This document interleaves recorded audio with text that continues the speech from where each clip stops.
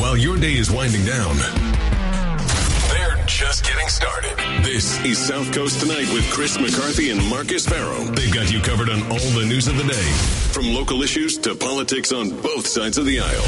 This is the place where the movers and shakers come to be heard, to listen, and where they're held accountable. This is South Coast Tonight on WBSM.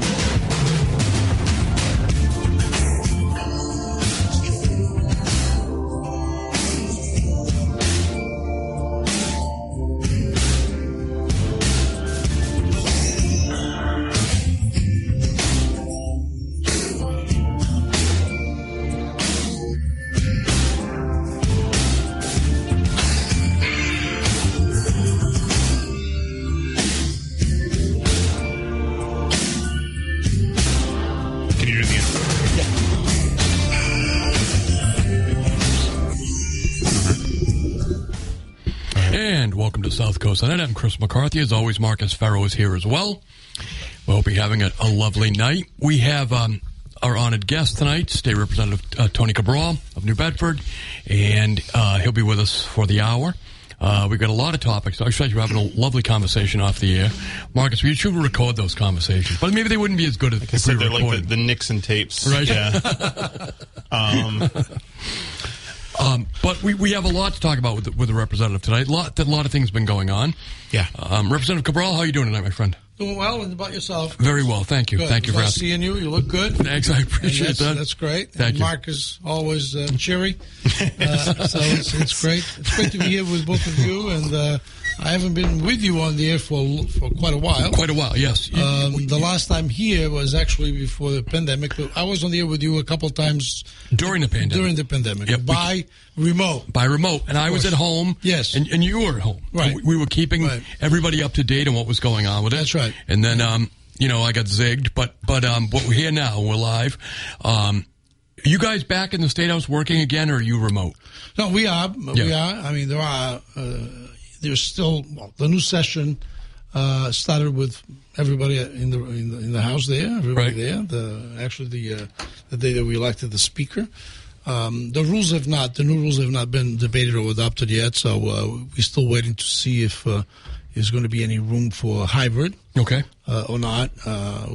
We probably will debate the rules probably next week or the week after, and then that's when we're going to figure it out if we need to maintain some kind of a hybrid option or not. As you know, I mean, the cases are still way up there. They are. We still have like between 6,000 and 9,000 every week of new cases in Massachusetts. So it's still obviously, and we're not going to get into a debate about the vaccines, but right. But it is the vaccines that is maintaining the ability for us to be in person in most places. Sure. Even if most people that these days that do get COVID again or one of the variants, usually they're able to get through it fairly well if they are vaccinated. Right. And so that's good. I know some people don't believe in vaccines, but that's some of us got it before there was a vaccine. That's right. So Tony, before you came here, you wanted to talk about building a brand new courthouse complex in New Bedford. Before we get started on that, just react to some of the news of the day. I believe you represent some parts of Ward 3 in the State House. There's two candidates going forward to the general, Sean Oliver and Carmen Amaral, for Ward 3 City Council to replace Hugh Dunn. And I didn't. What was your? I don't know if you wanted to react to the results of those of that election, and if you had an endorsement that you wanted to make. No, I didn't make any endorsements. Obviously, it was 7 people running in the primaries. Now we are down to 2. I knew some. Actually, I knew basically all of the candidates that ran. Right. Believe it or not, even Mr. Robinson.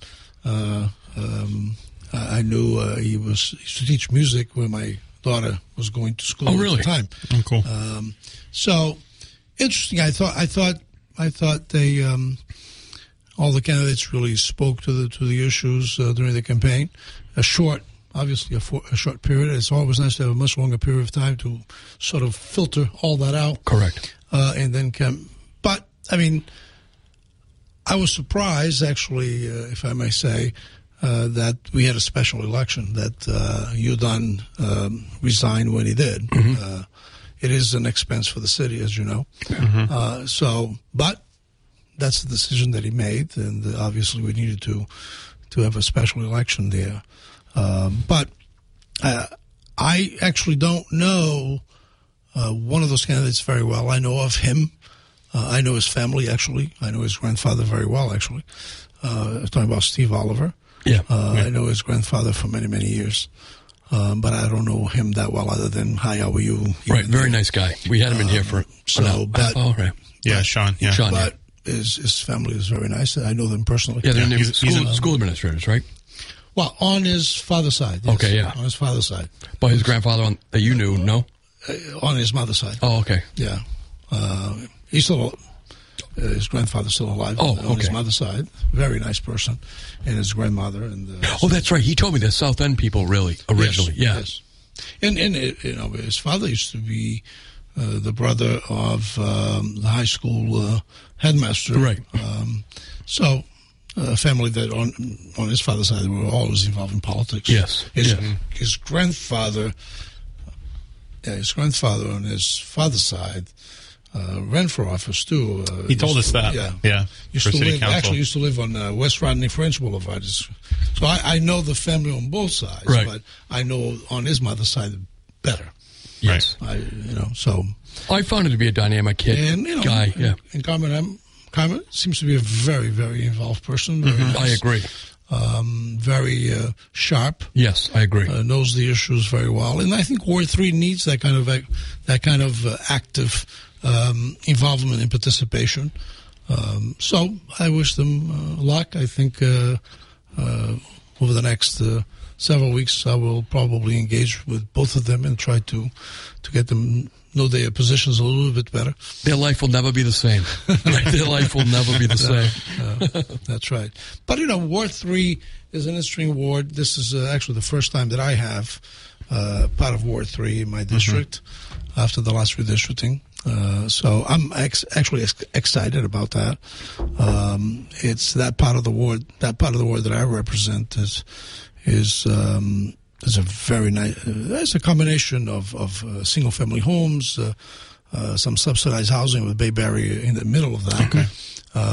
Has some small business like Riccardi's, for example, on Hathaway Road. Right. So it's very neat. I believe it or not, I did door-to-door in that area. This past year, even though I had no opponent, yes, I did door-to-door in what I call 3F, which is that area that I'm talking about. Yes. And I did some door-to-door as well on 3E, which is what now with the high school in Keith is. Did some door-to-door in that area. Some people said, "What are you doing knocking on doors? You don't have an opponent, right?" Right. Yeah. I do it. Even sometimes when I don't have an opponent, because it's a way to, especially in that area, is a way to sort of an introduction. Right. An introduction. Most of them, I would say, the majority, I would say 99% of them, when they came to the door, they know who I was. They knew you, sure. Yes. Yeah. They knew me, but they obviously, I never, at the State House level, I never represented them. You also don't want any potential opponents to get any bright ideas, right? I mean, you can learn a lot from knocking on doors. You do learn a lot, right? You can. I know, and most people are very nice when you knock on their doors. Once in a while, there are some folks who don't want to engage in a conversation, right? And that's okay. Yes. Yeah. But I think I've always enjoyed doing that. So, do you also have the area that the mayor has designated for the advanced manufacturing camp? See, that's your area now. Yes. That's going to be a significant change over the next 10 years or so. Yes, it is. There are some, when I knocked on doors in that area, there were some concerns. Naturally. On the part of some of the residents with traffic and other issues, noise, and all those kinds of things.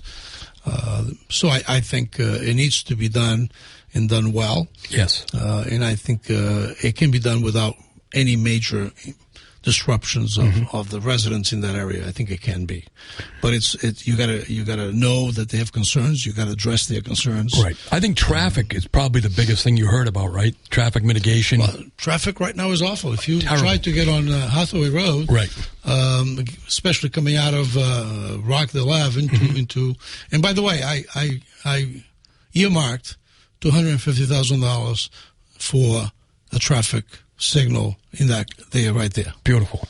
I did it already, even before the election of 2022. So it's coming. Beautiful. So it's coming. The state has money there. It's not bond money. It's actually cash money from the ARPA funds, the state ARPA funds. So the money is liquid. The money is liquid. It's called real cash. Real money. That's important, folks. So and it's there. It's there. It's ready to be spent. The city now has to initiate the process of looking at how they would do that. So, I think we took an issue out of that race. Right? Yeah, I think we did. Yeah. Well, I know. I heard one of the candidates was talking about that. Yes, but I already had done an earmark back. I think it was July. The earmark was of 2022. So Hugh Dunn could get some credit for that. We'll have Hugh Dunn come back for the ribbon cutting. So when I did George Smith that represented that war. Wonderful, yeah, wonderful person. I told him, George, I'm going to earmark some money, the ARPA money, to actually do a traffic signal there. He says, "Oh my God, that's fantastic." That is. We've been hoping that if that could happen, because it is. The traffic is like a highway there. It's amazing, really, quite frankly. And it is going to take serious state dollars ultimately to mitigate it. Yeah, I think so. Especially if you're going to put that, park there, that new business park there. You need to look not only around on that particular interaction or junction there of Rockdale and Hathaway, but down a little bit further down from there, around the exit of 140. That's pretty dangerous too. It really is. It really is. If you coming out, so you'll know a quick story. Sure. I got hit, my car, coming out of 140 onto Hathaway Road, going east. I was going to, when you come off the highway, and you have to actually stop and take a left. Yes. Not going right. Right, like heading towards Building 19. Right, yes. Right. I got hit coming out of there. The person was flying. Of course they were. And when I pulled out, the person either didn't see me or whatever.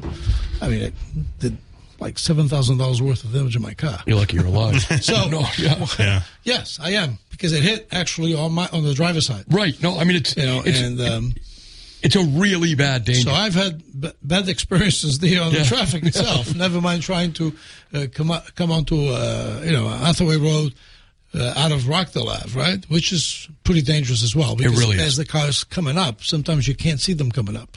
People are flying. It's like a slight hill there, right? Yes. And they're flying.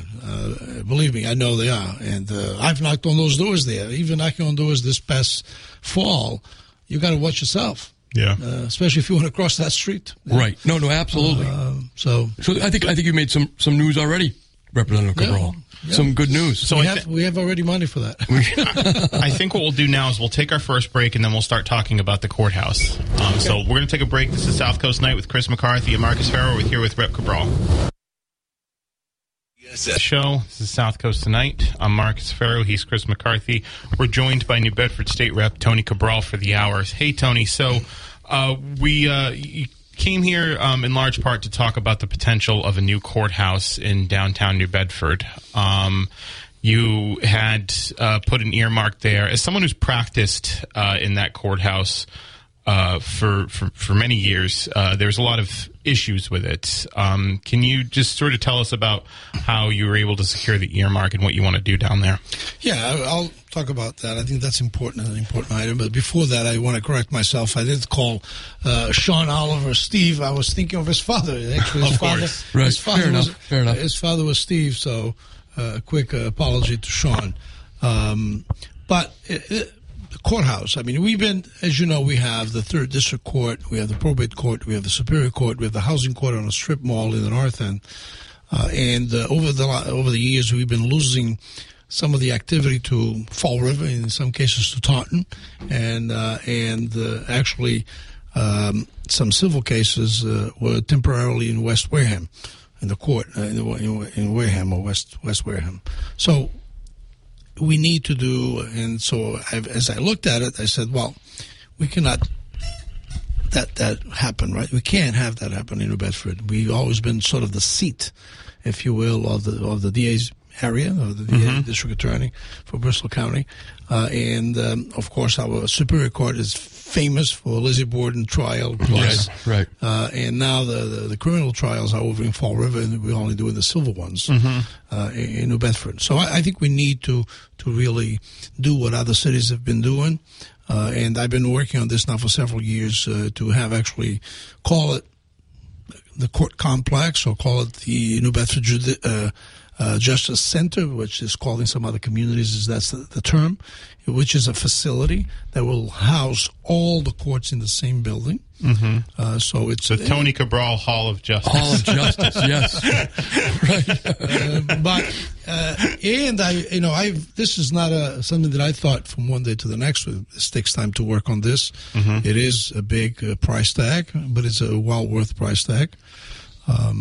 Initially, I started these conversations with Harry Spence when Harry Spence was actually the trial court administrator. Okay. And he did a whole study of all throughout the state, not just for New Bedford. And, of course, we came up as one of those facilities that needed to be addressed as well. Unfortunately, that plan that the trial court put together would put New Bedford sort of on phase 4, which would be like 20, 30 years from now. Okay. And I don't think we can afford to wait that long. So what I did was, in 2018 on the general obligation bond bill that we did, I earmarked 120, and the amount that I earmarked, by the way, is the amount that the trial court study had identified at the time. Okay. That would be the cost for to build the Justice Center in New Bedford. So it's around 123, almost a little shy of $124 million. Okay. The earmark is there. And that was an understanding between myself, which I chaired the committee of bonding at the time, and Harry Spence and the justice that oversees the trial court, all the trial courts, that we would add additional money to that line item because the governor at the time, Governor Baker, had submitted the bill only with about $200 million for courts. Okay. And when the bill left my committee, it was over $700 million for courts. See how that works, folks? Because the need was there. Yes. But the understanding was, part of that $700+ million, $124 million was for New Bedford. Yeah, I understand, yes. To build the Justice Center in New Bedford, to start the process. Right. We know we have to have a feasibility study, and the language on the books right now says downtown New Bedford. It's not on the outskirts of New Bedford. It's not in the north end or south end. It's downtown because I believe that's where it should be. Okay. And then a couple of years later, I did another earmark within another infrastructure bill for a feasibility study, $500,000 for the feasibility study, because they thought that was the first step to take place. Right. So we put an additional $500,000 for the feasibility study. Now, going forward to 2022, right? The last time that I did something on this matter legislatively, I amended again the bond bill that we were approving before the end of the session, before July 31st, right? To have the money of that line item, of the original line item of 2018 of the general obligation bond bill, to be spent. So they could begin to spin down that money on the New Bedford facility, to start building the New Bedford facility. The governor vetoed that language, by the way. Governor Baker vetoed that language. Because his interpretation, or the interpretation of his legal team, I might say, was that the language, by the way, the language was adopted by the House.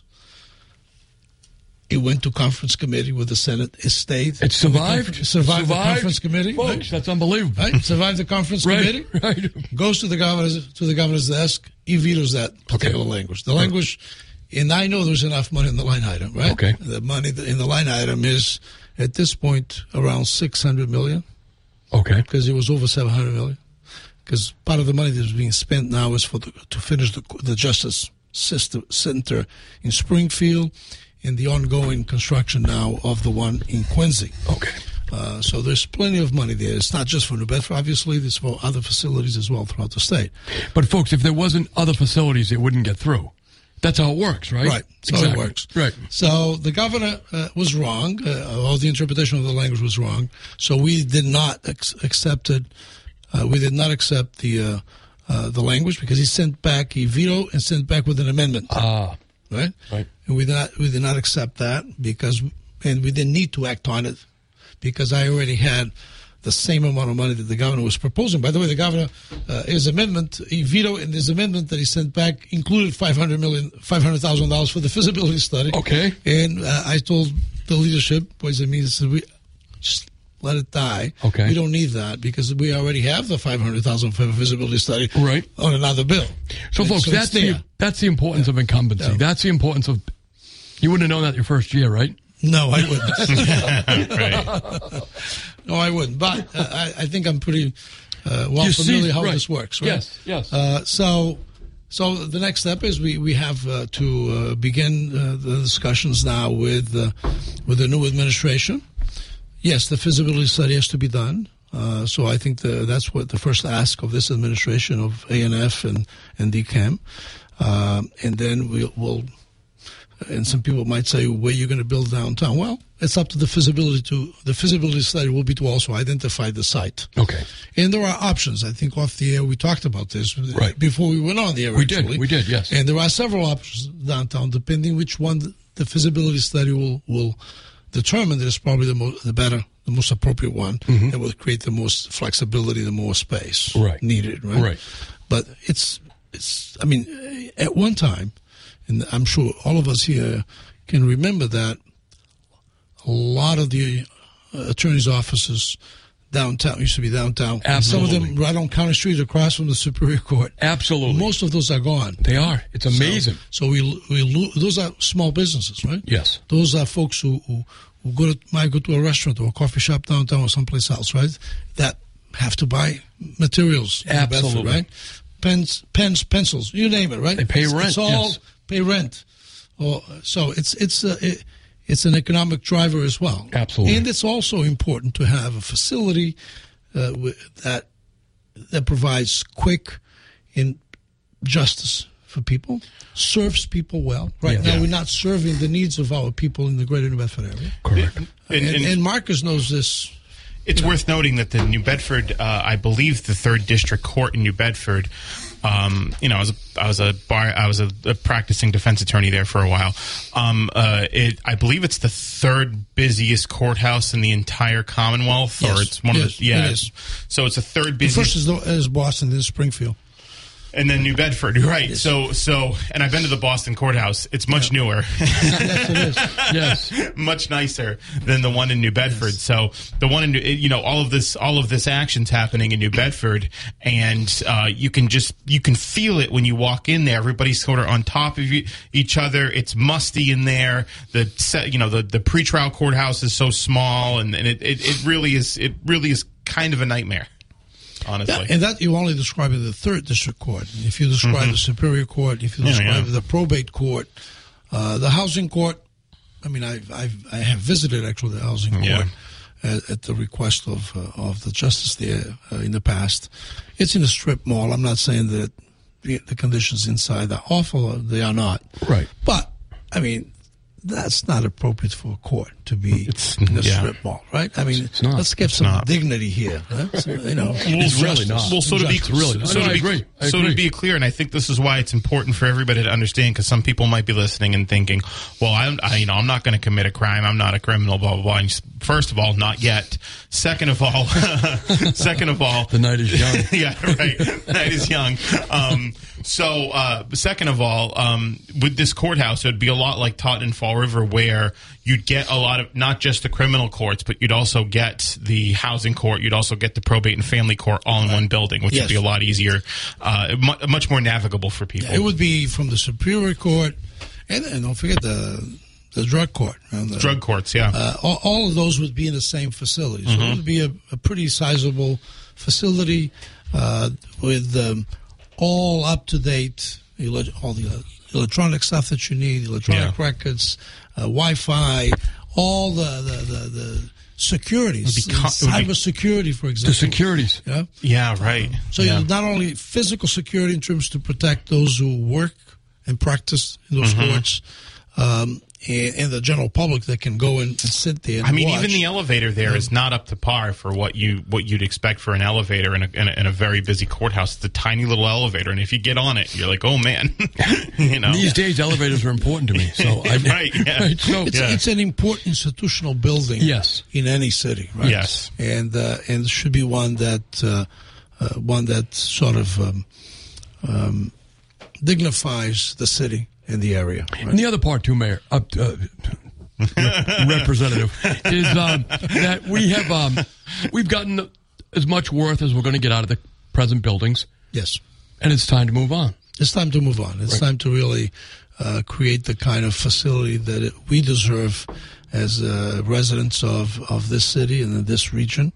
Right now, some people that need the services of some of the courts, like the probate and family courts, some of those issues are right now being dealt in Taunton. So you have to drive to Taunton. Right. At one time, you needed to go to Wareham temporarily as well, to West Wareham, because of the facilities just did not have the ability to accommodate all the demand, but at the same time doesn't have the conditions to really treat these issues the way they should be dealt. There are privacy issues that matter. Right. All these things, you've got to have a facility that allows the attorney to meet with their clients in a private way and the private discussions when they need to. And the probate family court does not have any facilities for that. Right. The third district court barely does any of that. So you name it. So I think it's important to have this kind of facility. I think there are some local officials. I've had this discussion as well with the mayor. I think the mayor is very much in favor of this. Yeah, the mayor is very much in favor because he understands how important that is. How that kind of facility is. Well, just to that point, in terms of rooms for lawyers to meet clients in 3rd District, there's a lawyer's lounge, which is just really tiny little room, and then off to the side of that room is another tiny little room, like even smaller, like much smaller than the space that we're sitting in, and that's the only space that I can think of that's available for a one-on-one with your client. And when there's a lot of people around, that can be, I think, problematic if you need to have some serious conversations. And the conversations that you have in those courthouses couldn't get more serious sometimes. You got to talk to people about plea deals, about things that they want to do. Do you want to go to trial? Do you not want to go to trial? There's a lot of discussion that you have to have that can be really intense, and you need a good space to be able to converse with your client there. So I think that's really important. Yeah, the probate and family court is even the same worse. Thing. Yeah, right. I mean, it's just an open room that sometimes you have 2 or 3 attorneys in there with their own clients, and a lot of those issues are very personal issues. Very uncomfortable very personal issues, right? Yes. And very uncomfortable issues, some of those. Right. So you got to have some level of privacy to have those conversations and those discussions.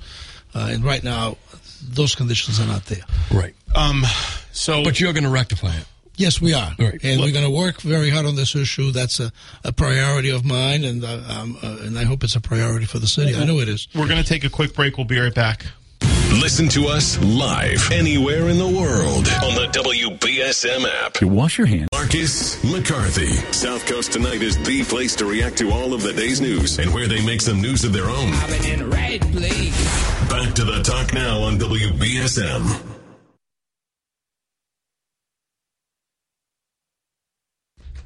Hey, welcome back. So I've got a couple other things I wanted to ask you about, Tony, but is there anything else on the courthouse? And what would you estimate, like, you want to get this going, obviously you got to talk to the new Healy-Driscoll administration. What do you hope for a timeline on this? Well, I'm hoping that we can start the feasibility study soon, I would say, within this calendar year, I would hope. Okay.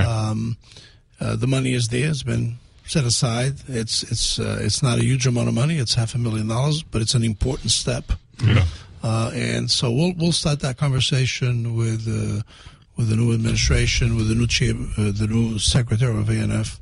Sure. That worked, by the way, at ANF under Deval Patrick as well. Didn't have the same role that he has now, but he already had worked there during Jay Gonzalez when Jay Gonzalez was the secretary of ANF. So I've sort of A&F is administration finance. Finance. So I sort Governor of Baker worked with him. Yes. Yeah. He was the Secretary of Administration Finance at one time. So he's somewhat familiar to me because I dealt, because I was the chair of the bonding committee at the time as well. Right.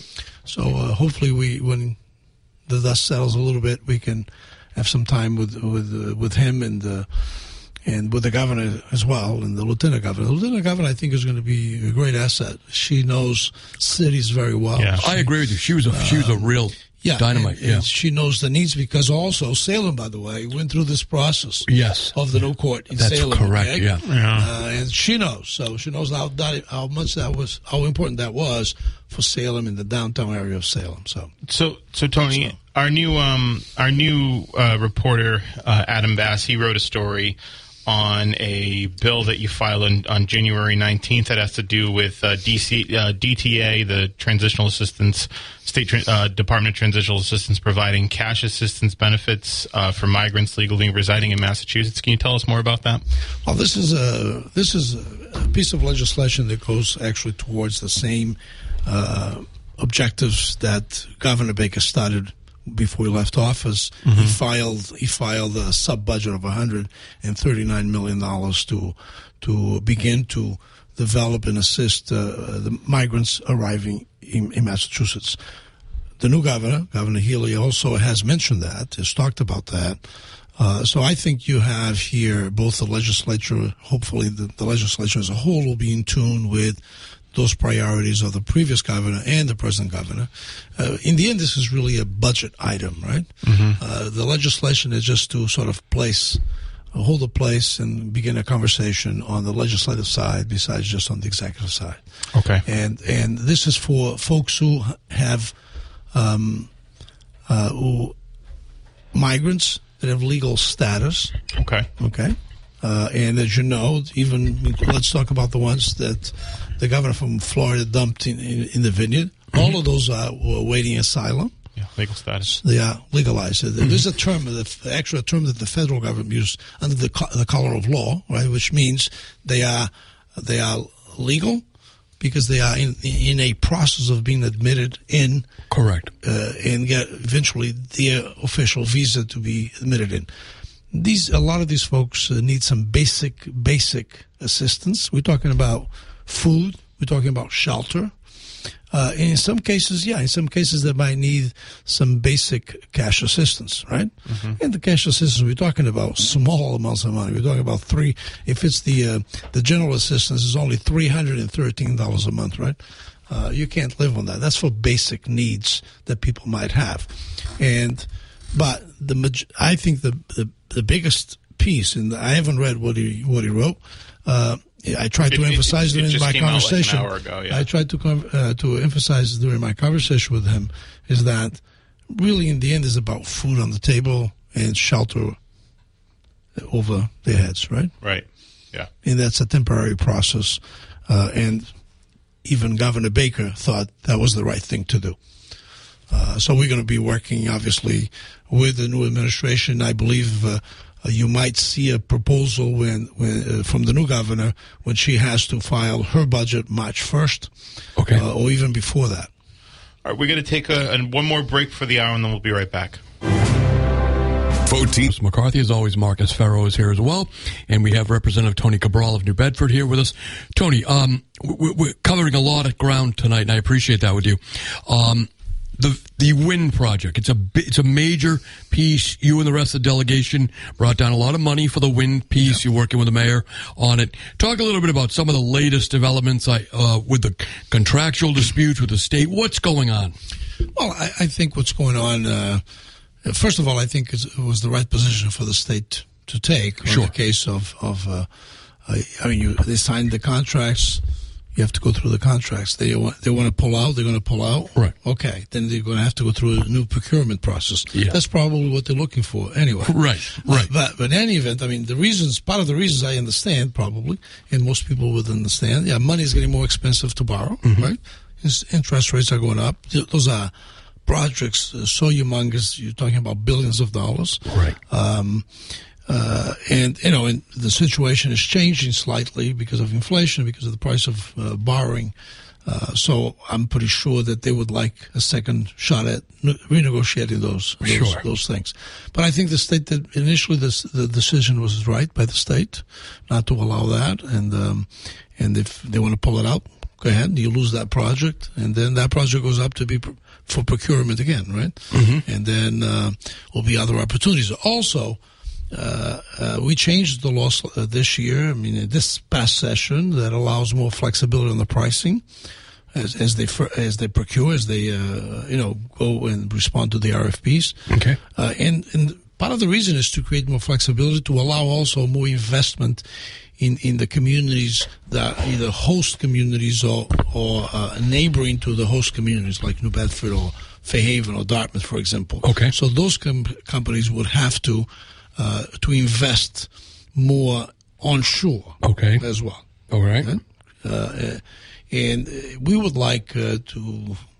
I mean, the ideal would be between 15 to 20% investment of the overall project in the host communities, right? Oh, very nice. And the surrounding hosting communities. That requires flexibility, a little more flexibility on the price, because sure, as you know, the original law, any new project that got procured would have to come in under the previous price. Right. I think that doesn't create room for investment in areas that we think it's important to create more jobs locally. Very good. I appreciate that. I know New Bedford Light's been doing a lot on it, but I had some questions. I'm glad you were here to answer those for me. Yeah, Tony, thanks so much for joining us this evening. We're sort of wrapping up. I mean, we've got a minute. So, what do you want to say in a minute? What do you want to say in a minute? Whatever you want to ask. I mean, well, first of all, let me thank. Want to make any announcements? You got a list of birthdays in your pocket or anything like that? We're not making any announcements today. Okay. But other than I'm ready and energized to work on behalf of those that I have the honor to represent and bring as much dollars as we can to New Bedford. But if someone has a question about a constituent service question, something like that, they can always reach out to your office, right? Yes, they can. I mean, I have office hours. That's a good segue here. I have office hours every month in the South End at Holland Green Library, the first Saturday of the month. You don't need an appointment. 10:30 to 12 noon. Just walk in. First come, first serve. You can always call my number, my New Bedford number, or the number in Boston.